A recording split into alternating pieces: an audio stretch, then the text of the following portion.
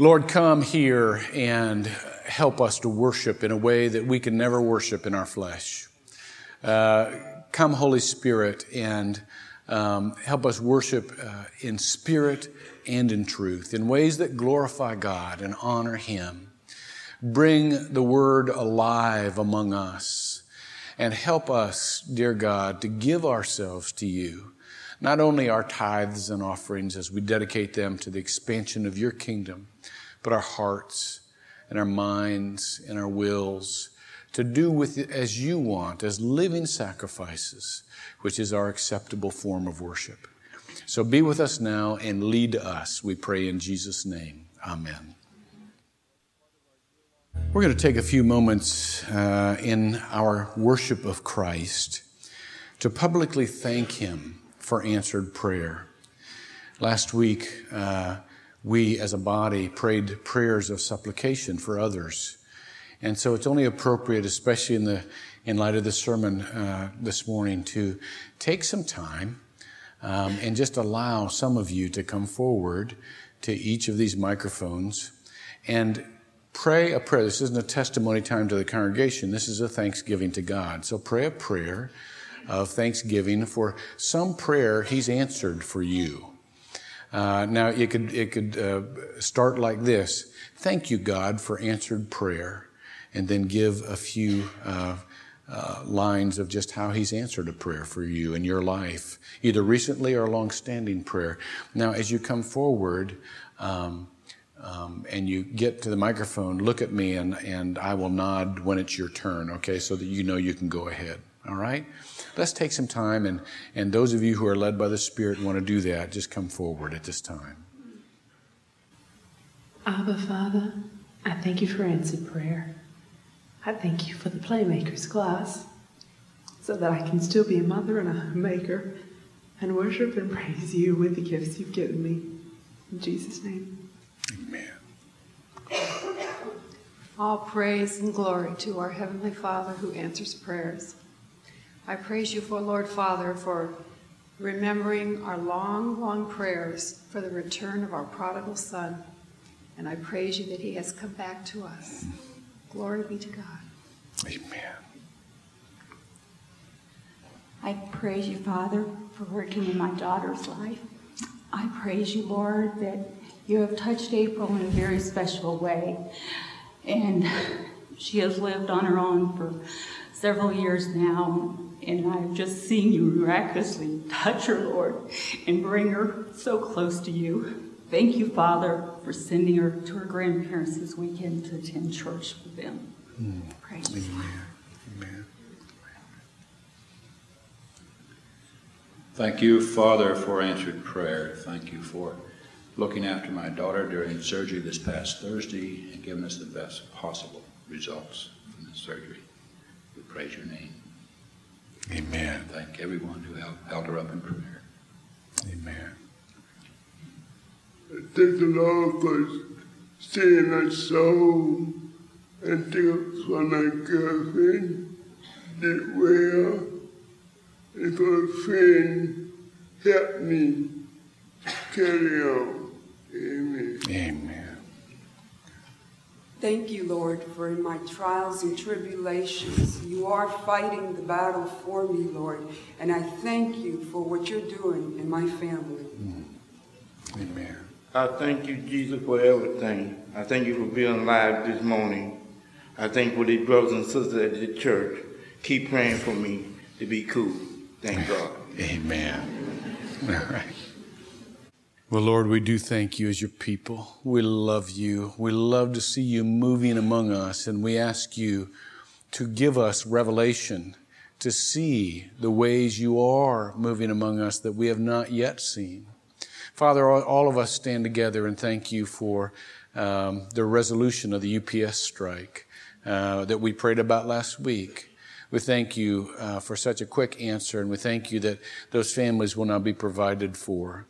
And we continue to watch You move among us as we worship You in Jesus' name. Amen.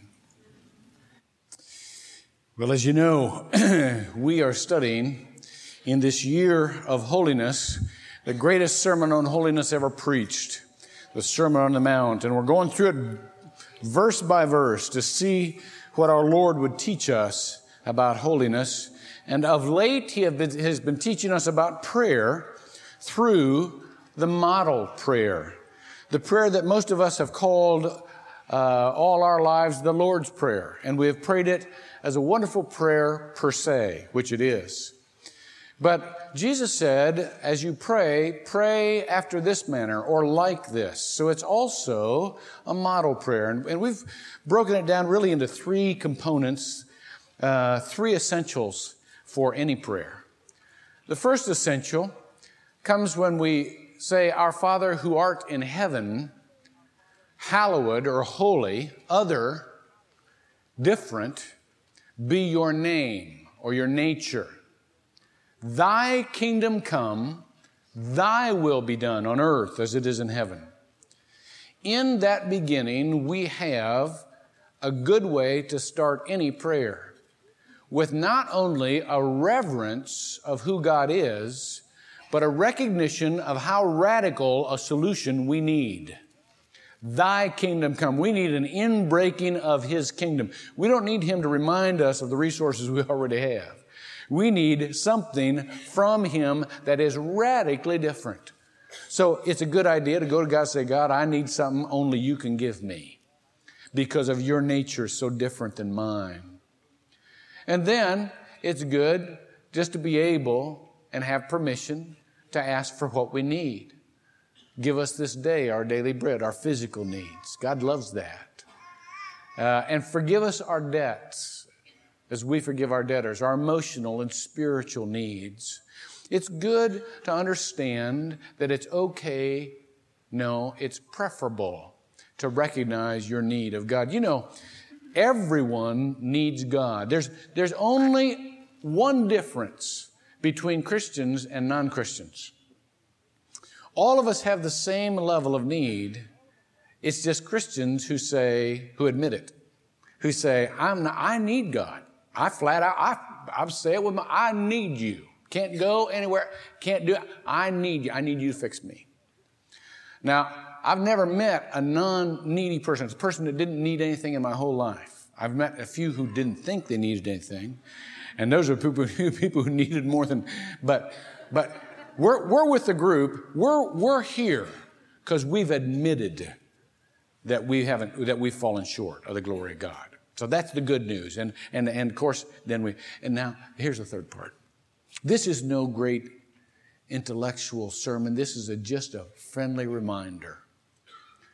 Lead us not into temptation, but deliver us from evil. For thine is the kingdom and the power and the glory forever.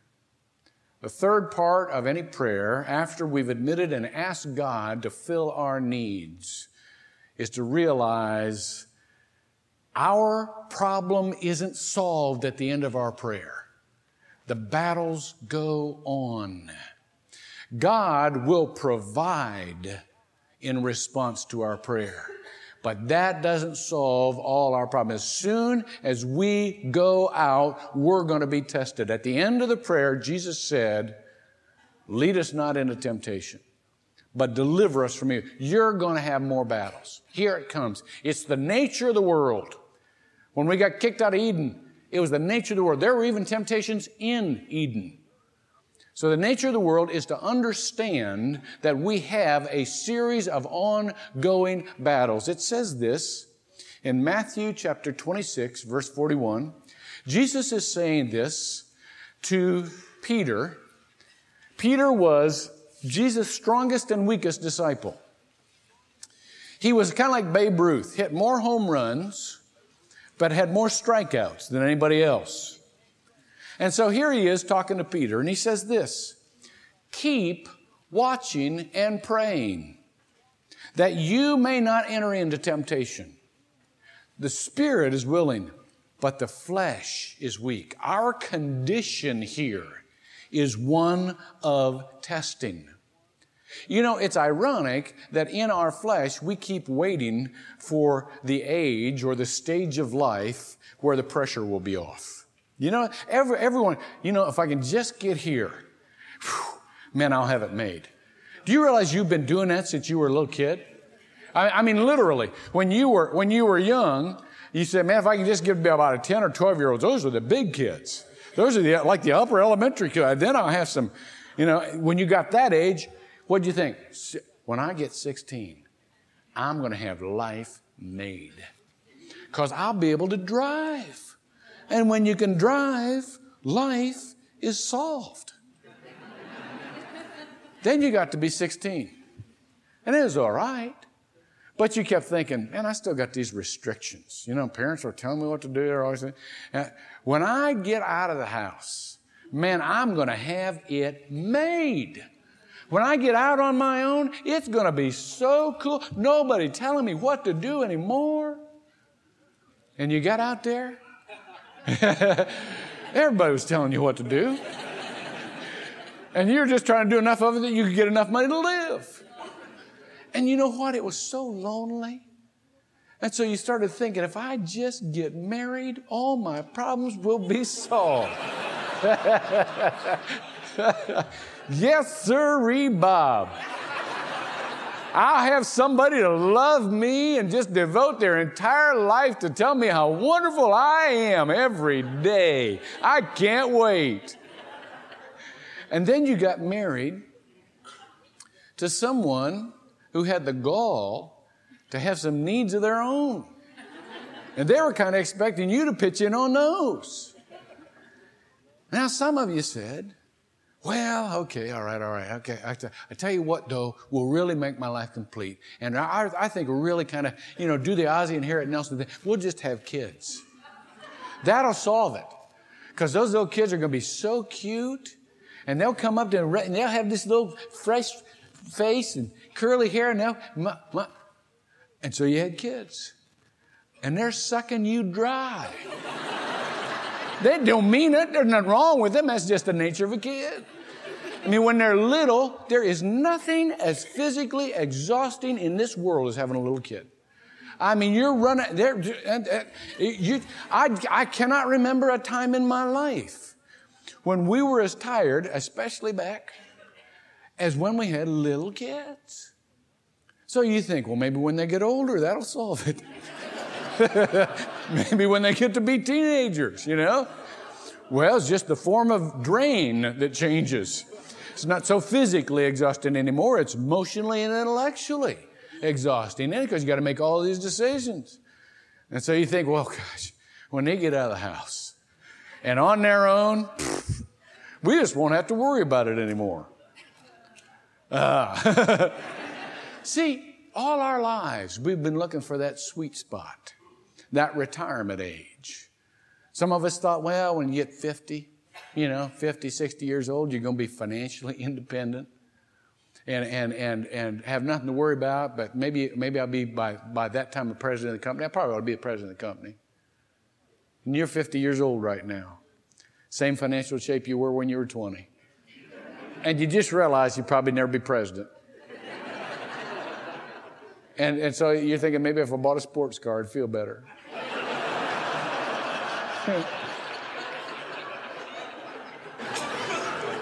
But a lot more likely, you're trying to think, well, if I could just retire, And while there's still some Social Security out there, maybe I could. See, the problem is, it never ends. There is no sweet spot, except when we get home with Jesus. There are inbreakings of some sweet spots of the kingdom. There are some evidences of the kingdom. But life is a series of battles. And to think anything else makes us a poor judge of what life is all about. It's so important for us to understand testing. It's so important for us to understand the amount and the intensity of the testing so that we are not surprised. Teddy Roosevelt had a little dog, and that dog was the most cantankerous, pugilistic. Every dog came by, he wanted to take that dog on. And that dog would regularly get the stuffings beat out of him. And one day, someone looked at him and said, Colonel Roosevelt, well, that dog's not much of a fighter. And Teddy said, well, Actually, he's a good fighter. He's just a poor judge of other dogs. We're good fighters. We're just sometimes a poor judge of what we're taking on here. We underestimate it. And we think that somehow, if we get this problem solved, everything will be solved. That's not what Jesus said. He said, pray that you don't enter into temptation. Now, here's something pretty tricky theologically. God builds character by testing. It says in James chapter 1, verses 2 to 4. By the way, there's a typo in your sermon outlines. There is no James 12. It's James chapter 1, verses 2 to 4. This is God's method. It says this. Consider it all joy, my brethren, when you encounter various trials, knowing that the testing of your faith produces endurance, and let endurance. Now, this is a passive thing. If you make it through these trials will bestow upon you endurance. It's just like running every day. You build up, it's just a result, it's a byproduct of lasting. What doesn't kill you makes you stronger. And so it's therefore, let endurance have its perfect result, that you may be perfect and complete, lacking in nothing. So God builds us by testing. It says in Scripture that the Spirit led Jesus, Matthew 4:1, led Jesus into the wilderness to be tested. The Greek word is also tempted. Now it's foggy here, and it's foggy for a purpose. Nobody can exactly translate that word, and I believe it's for a purpose, because the same thing can build you up or take you down. God chooses to build us by testing. I love the poem that says, when God wants to drill a man and thrill a man and skill a man, when God wants to mold a man to play the noblest part, when God yearns in His heart to create so great and bold a man that all the world shall be amazed, watch His methods, watch His ways, how He ruthlessly perfects whom He royally elects. I love that. Hate the thought, but I love the poem. Because it is scripturally true. God puts us to the test. But here's what we need to watch. Lead us not into temptation. There's an end of that test where we know perfectly well what temptation is. Just take the wilderness and the garden scenes, just two scenes. And the devil tries to tempt Jesus and Adam and Eve in the same way. And this is the way. You know, there's an easy answer to this. You don't really have to follow God. There's a shortcut. There's a shortcut. The devil said to Jesus, turn the stones into bread. Jump from the temple. Fall down, worship me. I give you everything. You don't have to follow God. There's an easier answer. You can do it yourself. At that moment, a test becomes a temptation. The serpent said, I'm going to die. This will give you wisdom. And Eve thought in her mind, I don't have to follow God on this thing. He's not getting me as much wisdom as I want, as fast as I want it. I can take a shortcut here. Listen to this.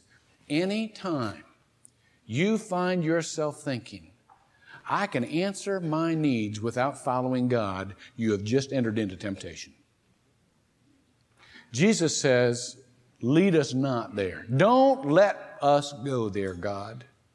Don't let us even begin to think that we can answer our problems without following you, that there's some other easy answer.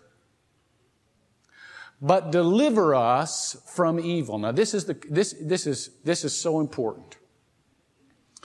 Our job is to watch for the deliverance of God. Just as Andy said, our job is not to achieve.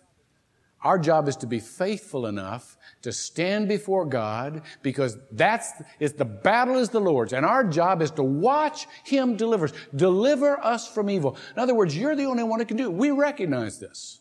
You're the one that can do this. And the character of God is to love to do it. In Isaiah chapter 46, verse 4, it says this: even to your old age, I shall be the same. Now, this is important. We don't depend on how well we deserve deliverance for God to do that. We don't depend. Some of you feel like you're kind of wearing out God. Well, I've got so many wishes here. It's kind of like the genie in the bottle thing. You get so many wishes and then your time's up. And some of you have said, I've asked God for so much. I've gone to Him 15 times this week. He's got to be running short here.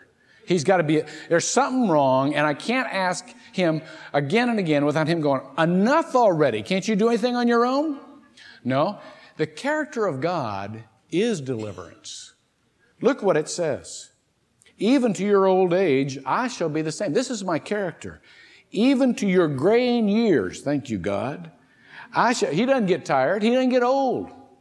I shall bear you. I have done it. I shall carry you. I shall bear you. I shall deliver you.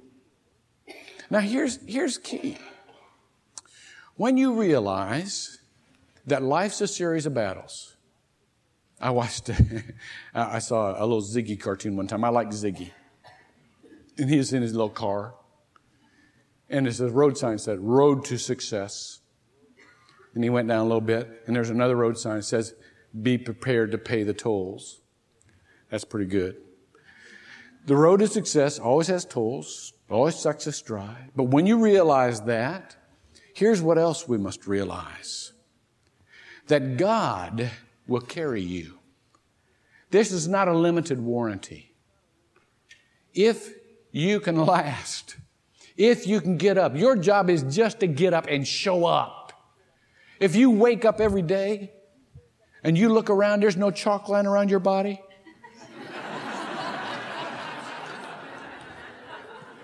Your only job is just to get up.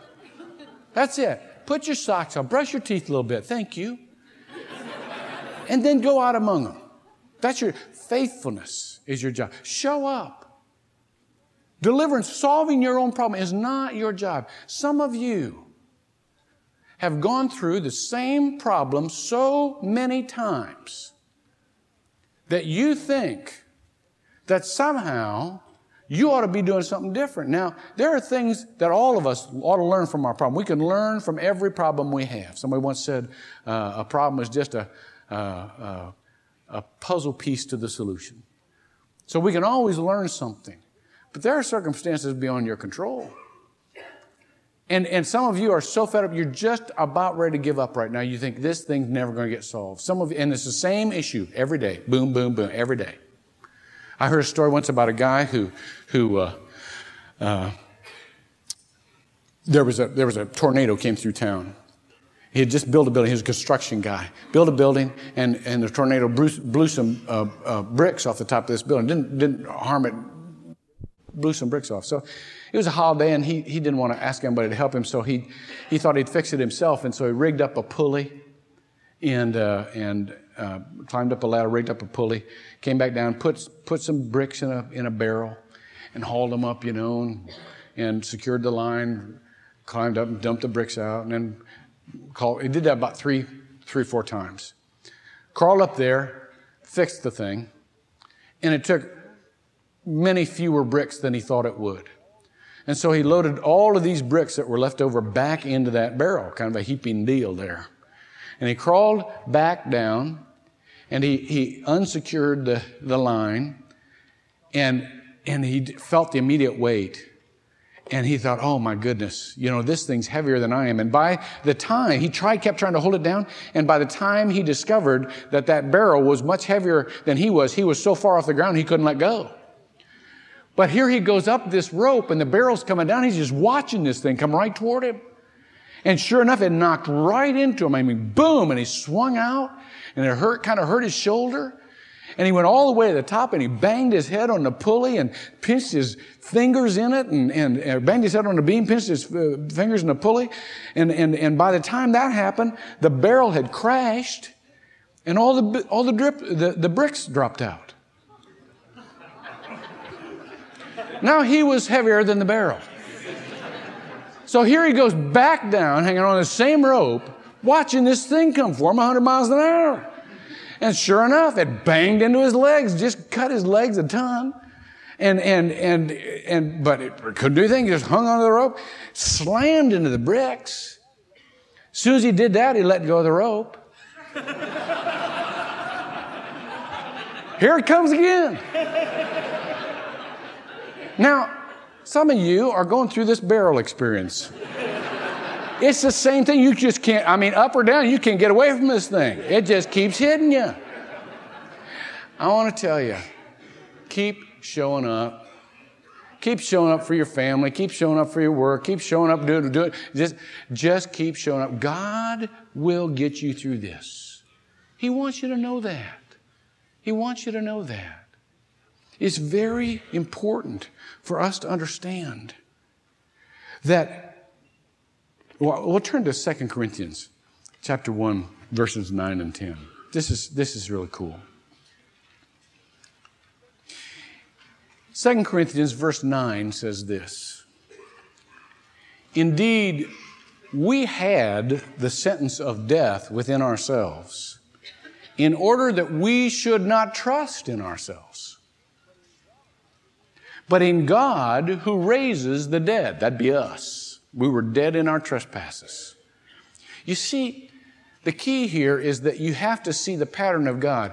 Just as you cannot pay for your own salvation, it's simply the grace of God. It's a gift to you.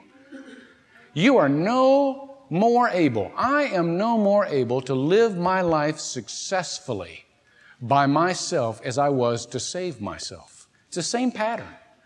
And we need God just as much. And so just as we must depend on His grace for salvation, so we must depend on His grace for the life that He has for us, for the abundant life. And it says, we did not trust in ourselves, but in God who raises the dead, who delivered us from so great a peril of death, and will deliver us, He on whom we have set our hope, and He will yet deliver us. My natural reaction, maybe yours is this way too, my natural reaction to failure or to frustration is to try harder. It is. I must not be doing something right. I'm going to try harder because it's just my fault. I'm not putting enough effort into this thing. That's why I'm a horrible golfer. But I hate golf. I hate it because, there's only one person in this world that can get me out on a golf course, and that's my son Josh, because he's the only person I want to be with enough to humiliate myself like that. So, for the first time in like 8 months or a year, Josh said, come on, Dad, let's go out and play a round of golf. So I was on a golf course, just humiliate myself again. And, but about 2 holes in there, I actually hit the ball and it actually went toward the hole. And 1 hole, I got par. Now, as soon as I got par, I thought, what's so tough about this game? Everybody gripes about this game. It's not tough. This is my 4th time out. I got par. What's so tough about this? Well, you golfers know as soon as you say that what happens, don't you? So, I just began whiffing it and, shooting it and digging in the divots and the thing. And my reaction was, the problem here is I'm just not swinging hard enough. And when I got all tense and just started swinging as hard as I could, if I ever did hit it, it'd fly 100 miles. Josh said, Pop, Dad, now remember, in golf, the harder you try, the worse you are. You got to keep trying But you got to loosen up here. And when you loosen up and you keep trying, you'll get better. I want to tell you the same thing about your lives. You got to loosen up a little bit here. The harder you try, the worse you're going to get. You know what? You're getting all tense. Are things getting better because you're tense? No, of course not. Are you not trying as hard as you can? Sure you are. Don't try any harder. You just got to keep going. Doesn't mean you quit, but you got to loosen up, show up, do whatever you can, but then leave the rest to God. You know why? Well, Jesus told us why. Because thine is the kingdom and the power and the glory forever.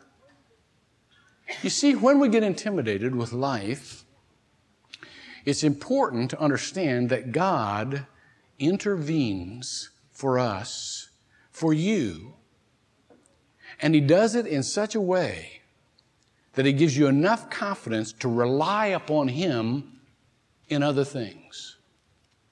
If I could do anything this morning, I'd just be the voice to you of the Holy Spirit that says, you know what? It's okay. We're going to do this thing.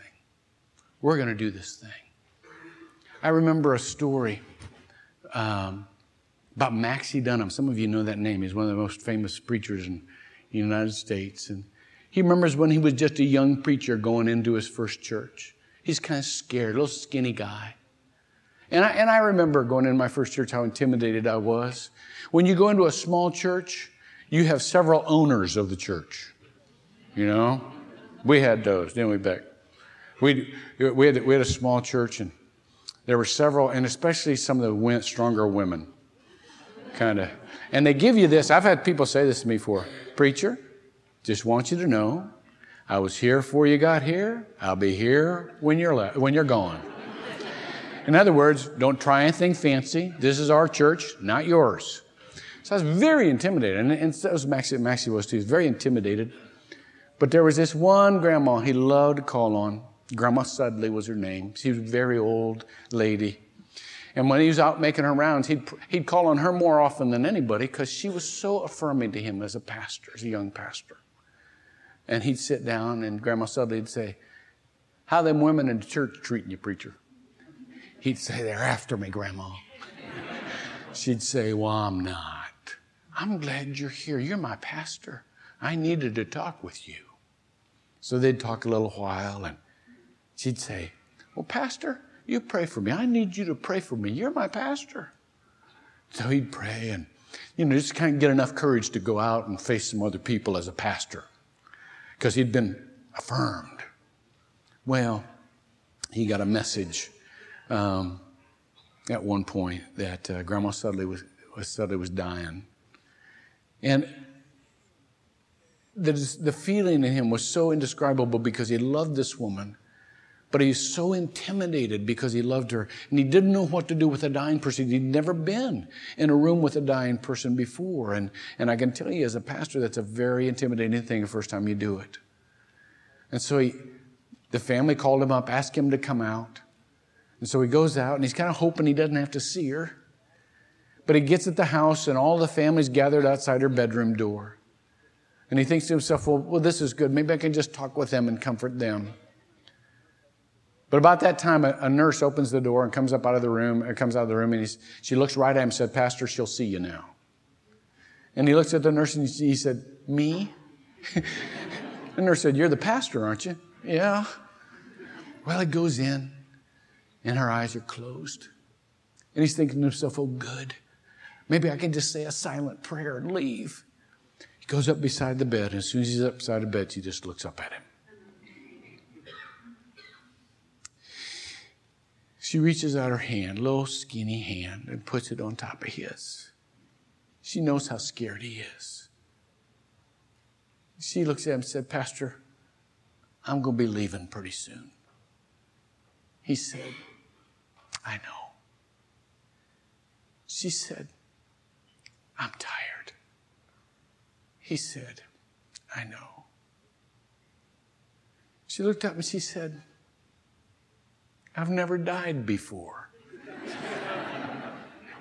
He said, I know. He said, I've I've never been with anybody who died before. She said, I know. And he was quiet for a minute. And she looked at him and said, why don't you let me pray this time? He said, okay. And she just prayed a real simple prayer. She said, Father, let me go be with Jesus. Take care of my boy. He's been a good pastor to me. Amen. When she got done, he was crying. And she looked up at him and said, Preacher, we're both going to make it. You tell them out there, we're both going to make it. If I could say anything to you this morning, or be a vessel for the Holy Spirit to speak in your heart, I want to tell you something. You're going to make it. With Jesus Christ, there's just no doubt. I know you've got a lot of people out there telling you the opposite, and a lot of circumstances telling you the opposite. I want to give you some good news. His is the kingdom and the power and the glory forever. It's real easy to underestimate that. The whole world has underestimated that. I mean, they're all out there thinking, we're the weak ones in here. And they're right. But God's the strong one in here. I remember reading a Hagar the Horrible cartoon one time. I like this little fat Viking guy. I kind of identify with this guy. Little fat Viking guy. And in this cartoon, he's surrounded by an entire army. There's 4 of these people, like hiding behind a rock. Hagar and 3 of his friends. And they're shouting to him, we've got you entirely surrounded. There are 10,000 of us and only 4 of you. And a little guy pops up and he goes, good, they're overconfident.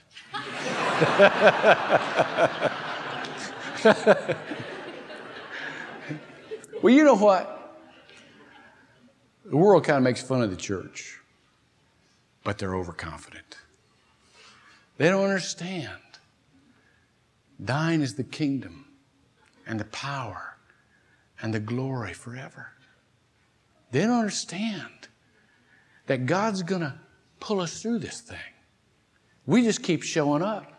And He's just going to keep having a victory. And some way or other, He's going to use us to bless people. We've just got to understand this. God's going to do this deal.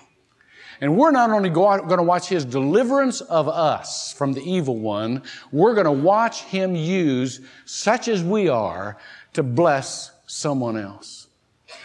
One story, and then I'll quit. I heard, I love this. Three Rivers High School in Michigan. This actually happened in 1993, just after the Supreme Court declared that there would be no prayer, no recognition of God at graduating exercises. And so the entire senior class, 95 of them, got together, and they had this plan. They got up, they went through graduation, each one of them getting his diploma. And the last one to get his diploma, as soon as he was handed his diploma, sneezed very loudly. And the entire senior class stood up and with one voice said, "God bless you."